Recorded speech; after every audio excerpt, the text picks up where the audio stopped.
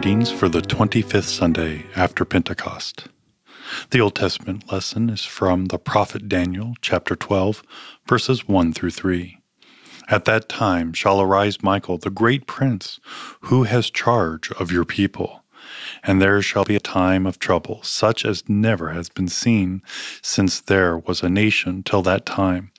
But at that time your people shall be delivered, everyone whose name shall be found written in the book. And many of those who sleep in the dust of the earth shall awake, some to everlasting life, and some to shame, and everlasting contempt. And those who are wise shall shine like the brightness of the sky above, and those who turn many to righteousness, like the stars forever and ever. The epistle is from Hebrews, chapter 10, verses 11 through 25. Every priest stands daily at his service, offering repeatedly the same sacrifices, which can never take away sins. But when Christ had offered for all times a single sacrifice for sins, he sat down at the right hand of God, waiting from that time until his enemies should be made a footstool for his feet. For by a single offering he has perfected for all times those who are being sanctified. And the Holy Spirit also bears witness to us. For after saying, "This is the covenant that I will make with them, after those days, declares the Lord, I will put my laws on their hearts and write them on their minds." Then he adds, "I will remember their sins and their lawless deeds no more. Where there is forgiveness of these, there is no longer any offering for sin. Therefore, brothers, since we have confidence to enter the holy places by the blood of Jesus, by the new and living way that he opened for us through the curtain that is, through his flesh, and since we have a great priest over the house of God, let us draw near with a true heart, in full assurance of faith, with our hearts sprinkled clean from an evil conscience, and our bodies washed with pure water.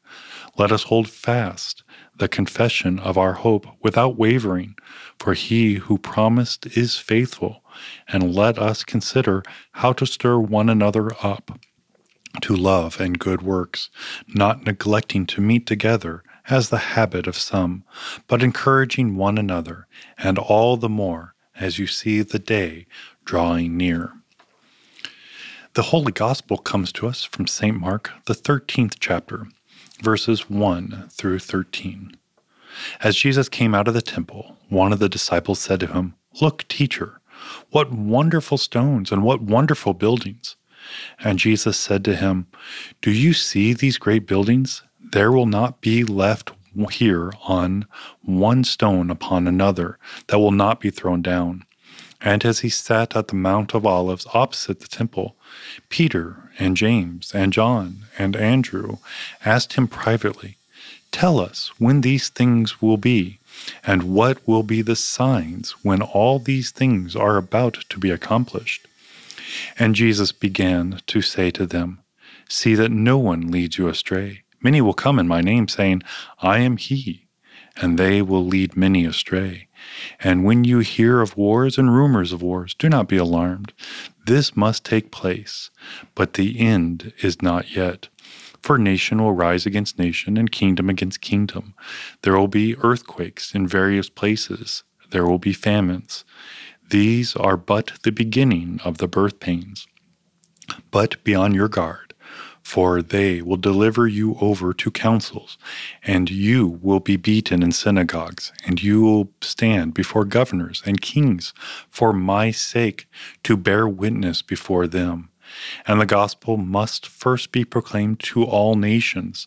And when they bring you to trial and deliver you over, do not be anxious beforehand what you are to say, but say whatever is given you in that hour, for it is not you who speaks, but the Holy Spirit. And brother will deliver brother over to death, and father his child, and children will rise against parents, and have them put to death.